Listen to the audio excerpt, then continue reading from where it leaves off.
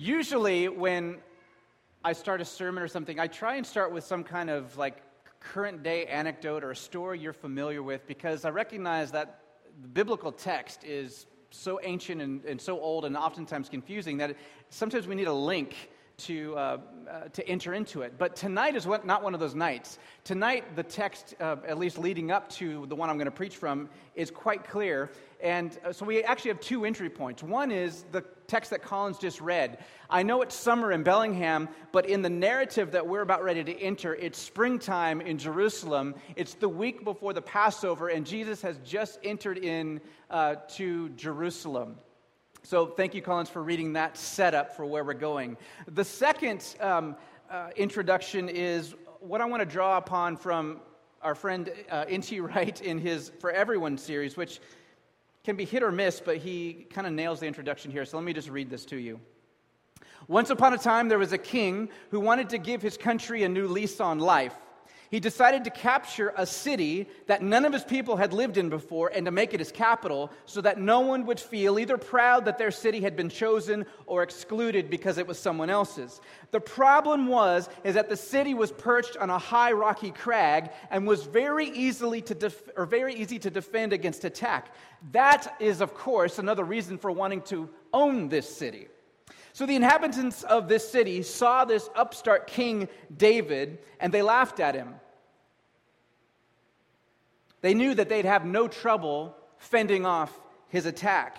All the regular guards have gone off duty, they said. We put the blind ones on watch and told the lame ones to take messages. They'll do the job to keep you out. But the king knew a better trick than that. He knew however strongly a city was built on a hill, it needed one thing: water. And he discovered where the spring of water rose, and that was the way in. So he set his men a challenge. Get up the water shaft and fight your way in. The first one up will be my new general. So up they went, and they took the city, and it did indeed become the capital. But he didn't forget soon the scorn of the local people and what they'd said about the blind and the lame coming to him, keeping him out. So he made a rule. No blind or lame are welcome here. No reminders, please, of the mocking enemy. The king, of course, was King David. The city, of course, was Jerusalem. And the house where the blind and the lame were not welcome was, of course, the temple. The story is told in 2 Samuel 5, 6 through 10, also in 1 Chronicles 11. And now we are ready to see what Matthew is going to tell in the story of how King Jesus came to Jerusalem and to the temple 1,000 years later. It's part of the backdrop, the setting for the story we're going to enter tonight. 1,000 years after King David took the city of Jerusalem, 1,000 years after the reign of King David, first century Jerusalem, a week before the Passover. Please stand for the reading of God's Word. The Gospel of Matthew, chapter 21, verses 12 through 22. And Jesus entered the temple and drove out all those who were buying and selling in the temple, and he overturned the tables of the money changers and the seats of those who were selling doves. And he said to them, "It is written, 'My house shall be called a house of prayer,' but you are making it a robber's den." The blind and the lame came to him in the temple, and he healed them. But when the chief priests and scribes saw the wonderful things he had done, and the children who were shouting in the temple, "Hosanna to the Son of David," they became indignant and said to him, "Do you hear what these children are saying?" And Jesus said to them, "Yes, have you ever read? Out of the mouth of infants and nursing babes you've prepared praise for yourself." And he left them and went out of the city to Bethany and spent the night there. Now, in the morning, he was returning to the city, and he became hungry. Seeing a lone fig tree by the road, he came to it and found nothing on it except leaves only. And he said to it, "No longer shall there be any fruit from you." And at once the fig tree withered. Now, seeing this, the disciples were amazed, and they asked, "How did this fig tree wither all at once?" And Jesus answered and said to them, "Truly I say to you, if you have faith and do not doubt, you will not only do what was done to this fig tree, but even if you say to this mountain, be taken up and cast into the sea, it will happen. And all things you ask in prayer, believing, you will receive. Lord, open this word to us through the power of your Spirit. Some things appear to be clear that I suspect aren't as clear as they seem. Some things are confusing to our modern ears and understanding. We pray, Lord, that you would reveal yourself to us, that you would speak to us and guide us. And Holy Spirit, help us to be obedient to this word. Amen. You may be seated.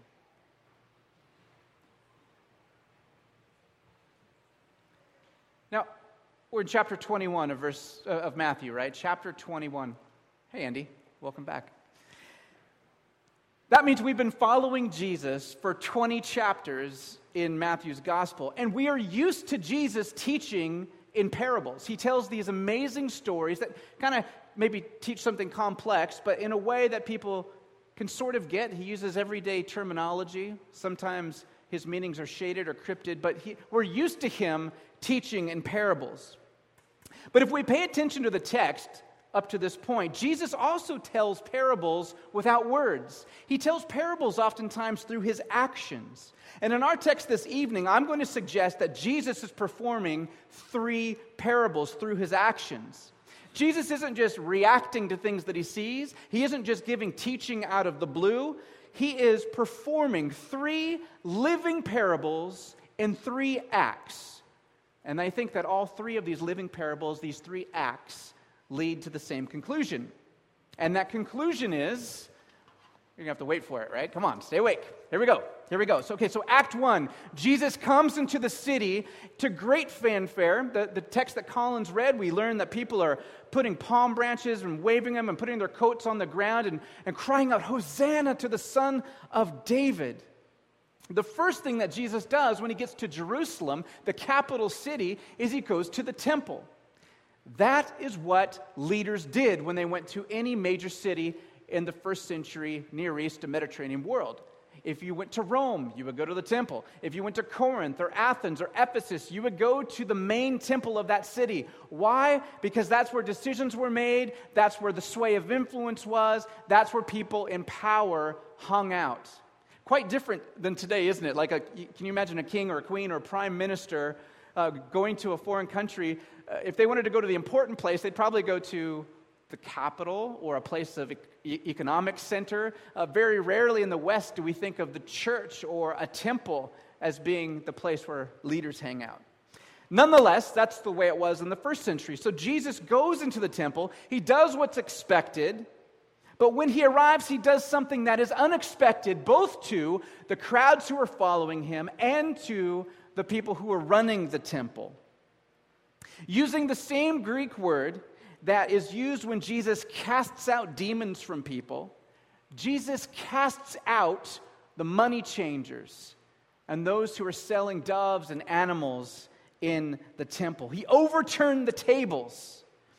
And we're going to go ahead and see a picture of the temple there. And Jen, you can just leave this up for a long time. So we've got the temple of Herod. And if you can see my laser, this whole area here and here is the court of the Gentiles.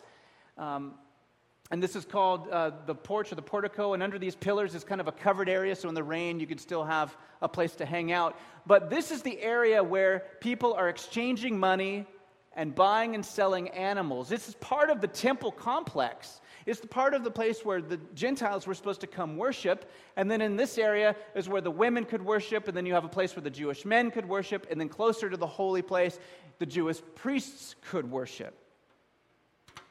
So there's at least 2 forms of business going on in this huge court of the Gentiles. One is exchange of coinage. People traveled from all over the Roman Empire, Jewish people, to come to the Passover celebration, to make their offerings. And when they got there, wherever native area they were from, Ephesus or Tarsus or any of these places, even in Galilee, they have Roman coins on them. And that's how they do their daily business. The problem with these Roman coins is they have pagan symbols on them. And so you weren't supposed to use them as an offering to the Lord. So they'd have to come into the temple and exchange their money for acceptable coins to be used an offering to God. Had to be exchanged. Second, people came to the temple to pray and to worship, and part of that worship, especially at Passover, included providing an animal sacrifice. Animals sacrificed to God had to be without blemish and spot. They had to be pretty perfect. So you could conceivably bring your own animal from out of town. But I don't know if any of you noticed, like us rolling up to the church retreat last weekend with 3 kids in tow. I mean, I've got an SUV. They never had SUVs back then. But even then, crap's falling out of my car. I'm trying to keep Samar from running in the road. Now think about you traveling 100 miles by foot to try and get to Jerusalem, and you're trying to also not only rein in your family, but also keep this sacrifice, be it a lamb or a dove, from flying away or running away or getting attacked by an animal or getting stolen from a highway robber or getting some kind of spot or blemish on it on the way there. The more convenient thing to do was to just show up at the temple with some coin and buy your animal there at the temple.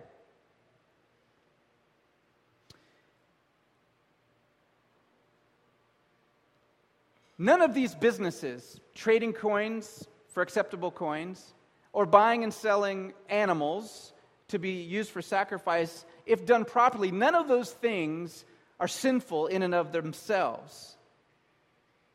So what on earth is going on here? Why would gentle Jesus, who rides into Jerusalem not on a war horse but on a donkey, on the foal of a donkey, why would he all of a sudden flip out and overturn tables and knock over cash drawers and knock over the seats of the money changers? Why would he do that? What is this episode, this Act 1, supposed to teach us? Well, Jesus actually gives us some pretty direct hints, maybe even direct reasons. He quotes 2 scriptures from the Old Testament. The first says, "It is written, my house shall be called a house of prayer." This passage, this quote, is found in Isaiah 56, and it talks about whose house? God's house. And the statement means that God's house or temple shall have a reputation as a house of prayer. Or more holistically, that word for prayer means worship. So not just praying like we think of saying our prayers, but worshiping the living God. Now, why would Jesus quote that prayer? And what does that vision of a house of prayer have anything to do with trading money and buying and selling animals? Now, despite popular teaching that I've encountered over the years, and you probably have too, the problem isn't with changing money or buying and selling things in a house of worship. When you think about that just logically, sometimes we might sell a product in the other room that's created by women who are escaping sex slavery, and the proceeds go to support their new life. Or a few weeks ago, Deandra, who's going on a mission trip to Nicaragua, comes with coffee that's fair trade from Nicaragua and is selling it to help raise funds. I don't think Jesus is going to come in and kick our stuff over and say, you're not supposed to do fundraisers, right? I don't think that is the issue. The problem is not buying and selling, changing money. The problem, I believe, is where these things took place. See, Isaiah 56 is this wonderful passage because it gives us a window into the heart of God. And in this passage, he talks about the nations, even Egyptians, Babylonians, people that kind of Israelites didn't like very much. Talked about these nations coming to worship God, where? In the temple. The temple was supposed to be the meeting place, the convergence of all the nations coming to worship God. When Jesus came into the temple, though, it was a center of segregation. Jewish priests closest to God, then Jewish men, then Jewish women, then Gentiles, all the non-Jews. And it's this court designed for Gentiles to come and worship, where all of this noisy, haggling, like, I don't know if you've traveled abroad and you've been to a market in Mexico or even in Rome or a place like where people actually have some passion in their blood. You don't just say, how much is that? Oh, it's $5, here's $5. You haggle over everything and things get loud and boisterous. And at one point, the historian Josephus tells us that during the first century, the population of Jerusalem would swell to hundreds of thousands of people. He records one year that there were 256,000 sheep sold in that court of the Gentiles for Passover. Thousands of sheep every day eating and bleeding and relieving themselves in the place that was designated for the Gentiles to come and worship. If you're doing evangelism, you're trying to tell a non-Jewish person, God loves you and has a good plan for your life and wants to, come worship in our temple. Oh, sorry about the mess, sorry about the bleeding. Hope that works out for you. It basically is a slap in the face to any non-Jewish person, saying, we don't want you here. We don't think very highly of you. That's why Jesus is furious. And ironically, the Jews do this because they think Gentiles might make them unclean, when in reality, they, through their actions, are making the whole Gentile court unclean.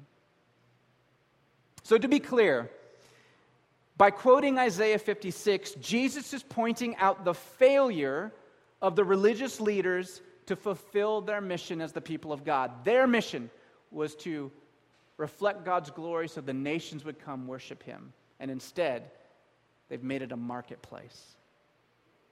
But there's more to this table turning than just the way they were treating the Gentiles.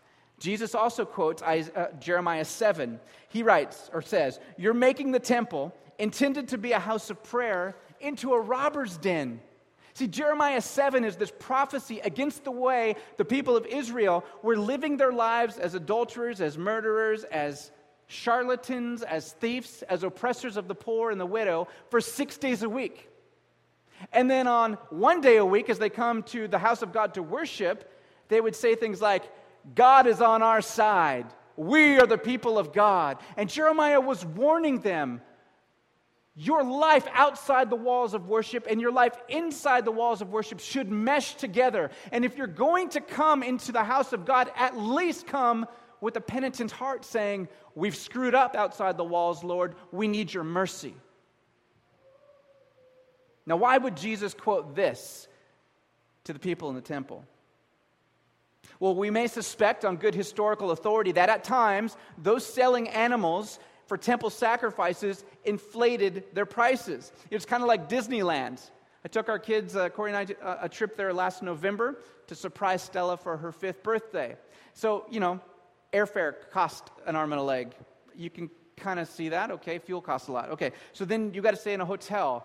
All right, I can suck that up. Then to get in the park, this is ridiculous. Okay, we want to go to Disneyland, so that's part of the fare. But then you're in Disneyland and you're stuck in these walls, and a burger costs like $20.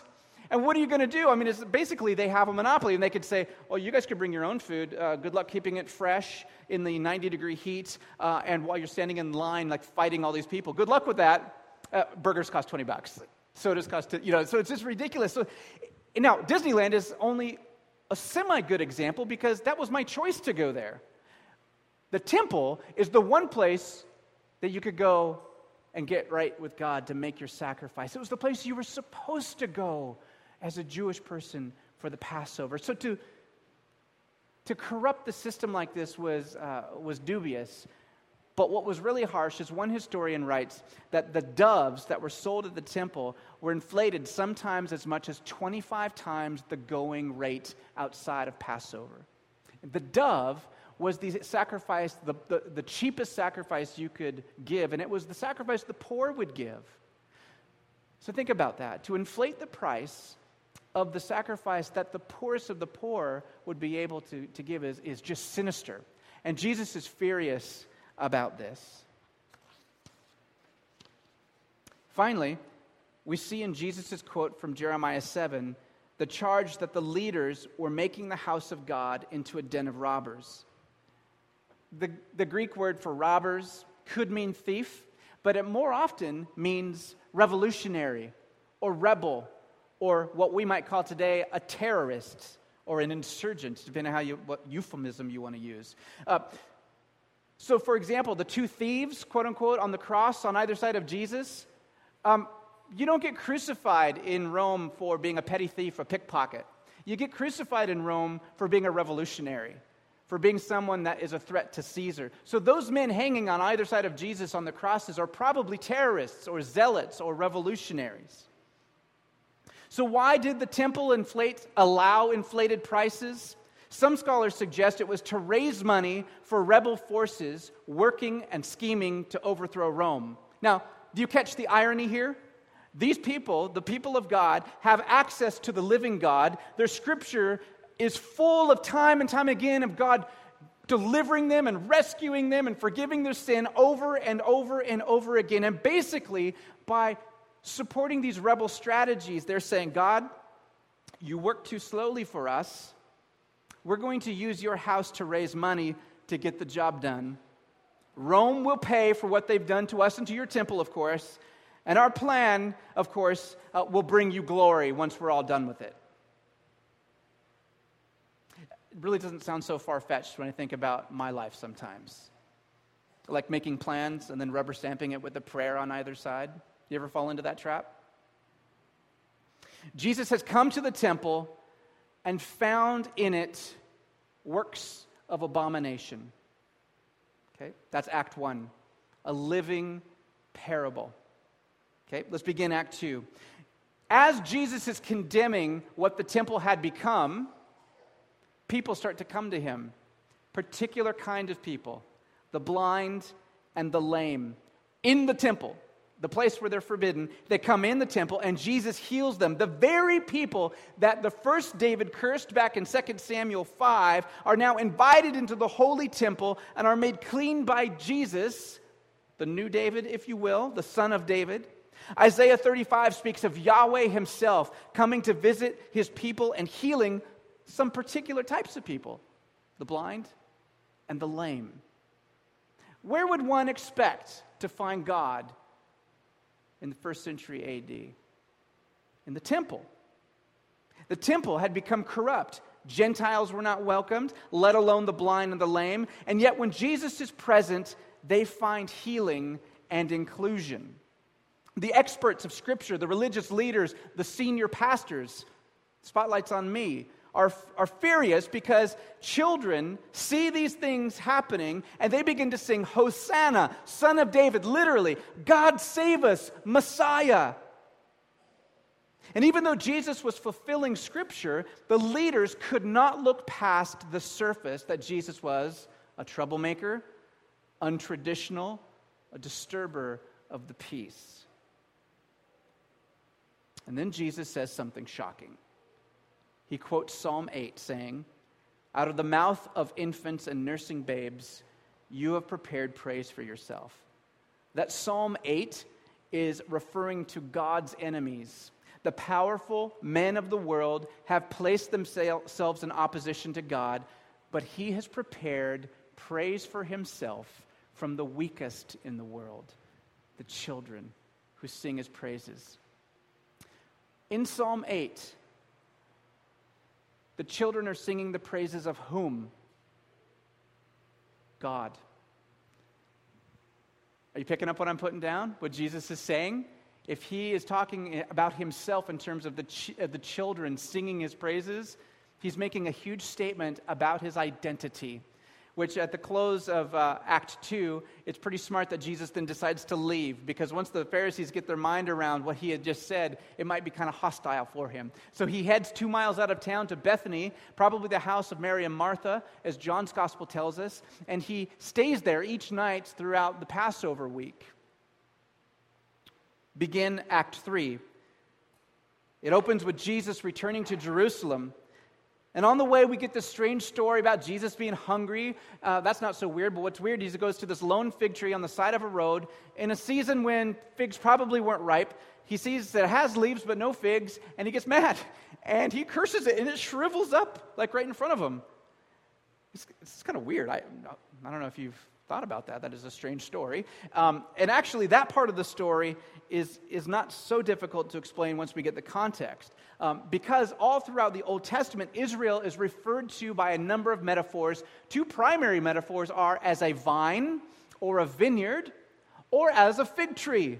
So the nation of Israel is sometimes referred to in the Old Testament. I'm thinking of Hosea 2, Jeremiah 8, Hosea 9, Micah 7. These are 4 of many examples, but of Israel being referred to as a fig tree. So in Act 1, Jesus exposes corruption in the temple. In Act 2, he exposes corruption in temple leadership. And in Act 3, he's suggesting the corruption of Israel. They have failed in their mission to be a light to the nations and reflect God's reign. They have not been what? Fruitful. They've not been fruitful. Now, to me, the hard part of this interpretation comes from the disciples' question. If I'm one of the disciples and I see Jesus curse this fig tree and it shrivels up, I'd be like, why did you do that? What are you trying to communicate? The disciples say, how did you do that? Which I guess would be my second question. That's a cool trick. How did you do that? And specifically, how, when you said those words of curse, did it immediately shrivel up like that? It's almost like they're enamored with the power of Jesus. Why did you, or how did you do it? And the crazy thing is that Jesus answers their question, thus, to my thinking, validates their question. He doesn't say, you're asking the wrong question, here's what you need to know. He actually answers their question of how he did this. It's through faith, if you don't doubt. And just before you think we're going down a road of like self-help or positive thinking, there are two qualifiers here in the text. First of all, faith to do what? In the first instance, it's faith to say to this mountain, be cast into the sea. Now, think geographical context. He's on his way from Bethany to Jerusalem, sees the fig tree. The dominant mountain, the one that they've been talking about, is the Temple Mount. If you have faith and believe, even this Temple Mount, representing all this corruption I just condemned yesterday, will be thrown into the sea, which is, of course, biblically a symbol of chaos, godlessness. The temple's been judged. It might as well be cast into the ocean. It's metaphorical. This is not a call to be like Yoda going around, if I just think faithfully and don't doubt, I could lift my car or this pew or a mountain. I mean, there's a couple of reasons that's not what Jesus is talking about. The first is that's stupid. I mean, can you imagine, like, yeah, that's just not what Jesus is talking about. The second reason is because this is not just a general call to, if you have faith and believe, you can get stuff done, whatever you want. Faith in Matthew, as Dale Bruner points out, is always faith in Jesus. So when he says having faith, if you believe without doubting, ask for what you want and it will accomplish it, he's talking about faith in Jesus, faith in whom you trust.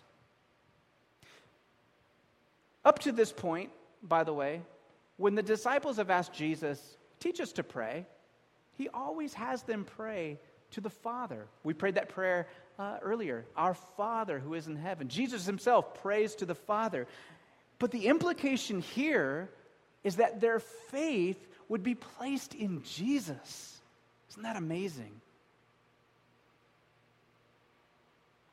End Act 3. 3 living parables. What do they communicate? That the house of prayer and worship has been turned into an institution of corruption. That the master of the house of prayer has come, and the people holding the fort rejected Jesus like Denethor, steward of Gondor, rejected Aragorn when he came to get his throne, right? Okay, if you didn't get that, just let it go. They rejected the rightful king.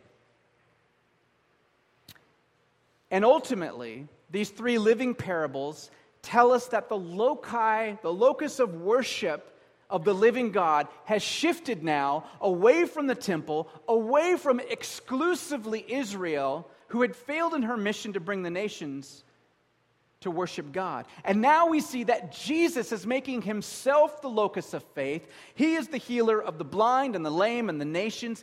By the way, fulfilling the prophecy in Isaiah 35 that was cast for God himself.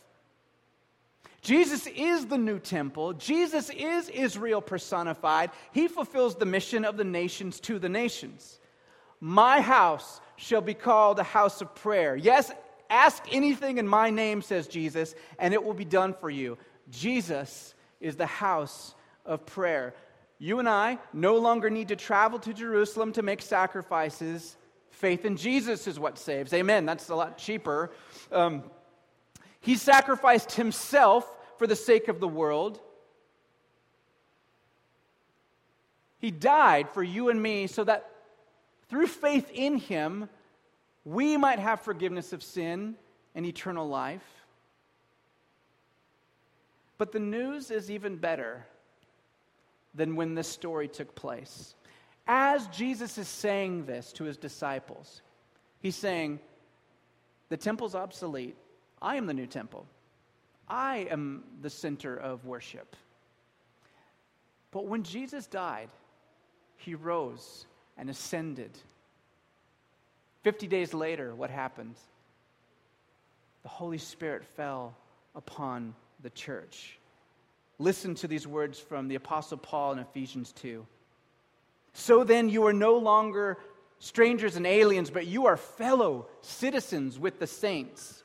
You are of God's household, having been built on the foundation of apostles and prophets, Christ Jesus himself being the cornerstone, in whom the whole building is being fitted together, is growing into a holy temple in the Lord, in whom you also are being built together into a dwelling place of God in the Spirit. In Christ, through faith in him, those of us, even who are not Jewish, are not only allowed to worship God in a special court outside on the fringe, but we are also fellow citizens of the same standing before God.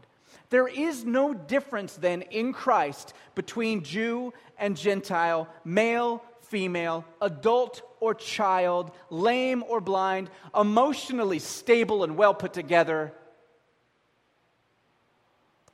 and struggling, like most of us are some of the time, with depression and confusion and imperfection. There is no difference before Christ. There are no dividing walls anymore between us and God. They've been abolished. The temple and its divisions and its walled access to God, the veil, all of it is obsolete. There is a new temple. Hear me. If you're asleep, wake up for this. This is not a rejection of the old. This is not replacing Israel. But this is built on the foundation, as Paul says, on the foundation of the apostles, on the foundation of the prophets, who all, by the way, pointed to Jesus anyway. Even the temple itself always was pointing to something more, pointing to Jesus, who is the cornerstone and the main foundation.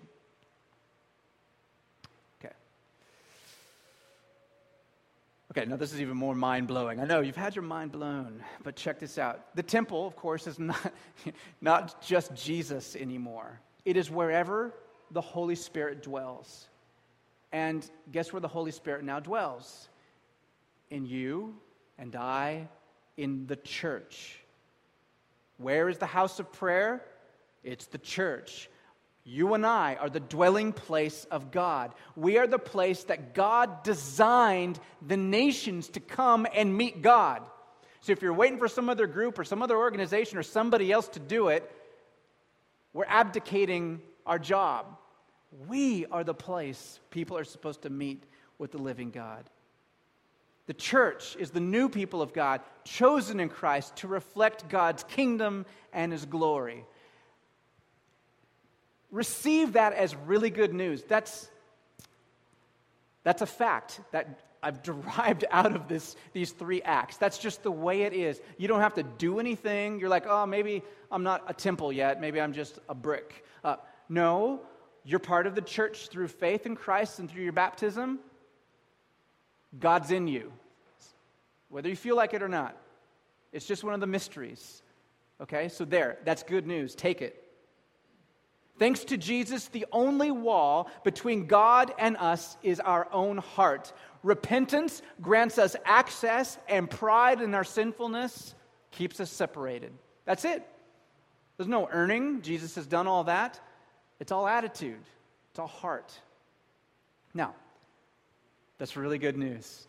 Hello, temple of God, bearer of the Holy Spirit. That's what you are. Whether you think you are or not, that's what you are. And because of that, I'm going to leave us with three implications to wrestle with once we leave, okay? So if you're a note taker, you might want to write these three down. The first is, if your heart is a house of God, What does Jesus find there when he visits? He's already there all the time, but imagine him peering in there right now. What tables might he overturn in your heart? What might you ask him for help with? Number 2, if your heart is a house of God, then do you have the reputation as a house of prayer? Do you trust Jesus, or are you impatient like the terrorists in the temple and merely asking God to bless the plans you already have?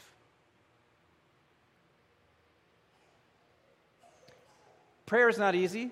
I know that's not a newsflash. And I, for one, sometimes take pleasure in other people's misery because it makes me feel more normal. And I love the fact that all of the spiritual great ones, from Teresa of Avila to John Cassian, Catherine of Siena, all of these wonderful people that I look up to as masters of prayer, the further they go in prayer, the more they frequently write, "I am just a novice. I'm so bad at this." And so many of these great ones in prayer have found going back to the scriptures and praying the prayers of Paul, praying the prayers of Jesus is very helpful. So I just want to offer you 2 prayers to help you get jump-started if you're kind of stuck in your prayer life. One would be the Lord's Prayer in Matthew 6. The other would be the other Lord's Prayer in John 17.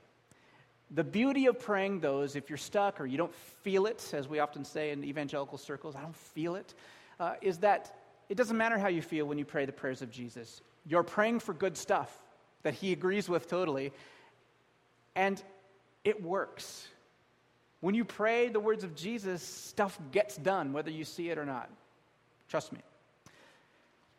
Third implication, if the church whole is to be a house of prayer, if we house the holy, then how can you contribute to this mission and this reputation?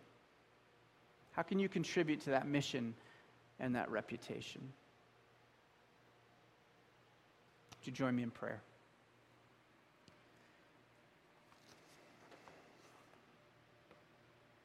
Jesus, I thank you that before you ask anything of us, you declare good news.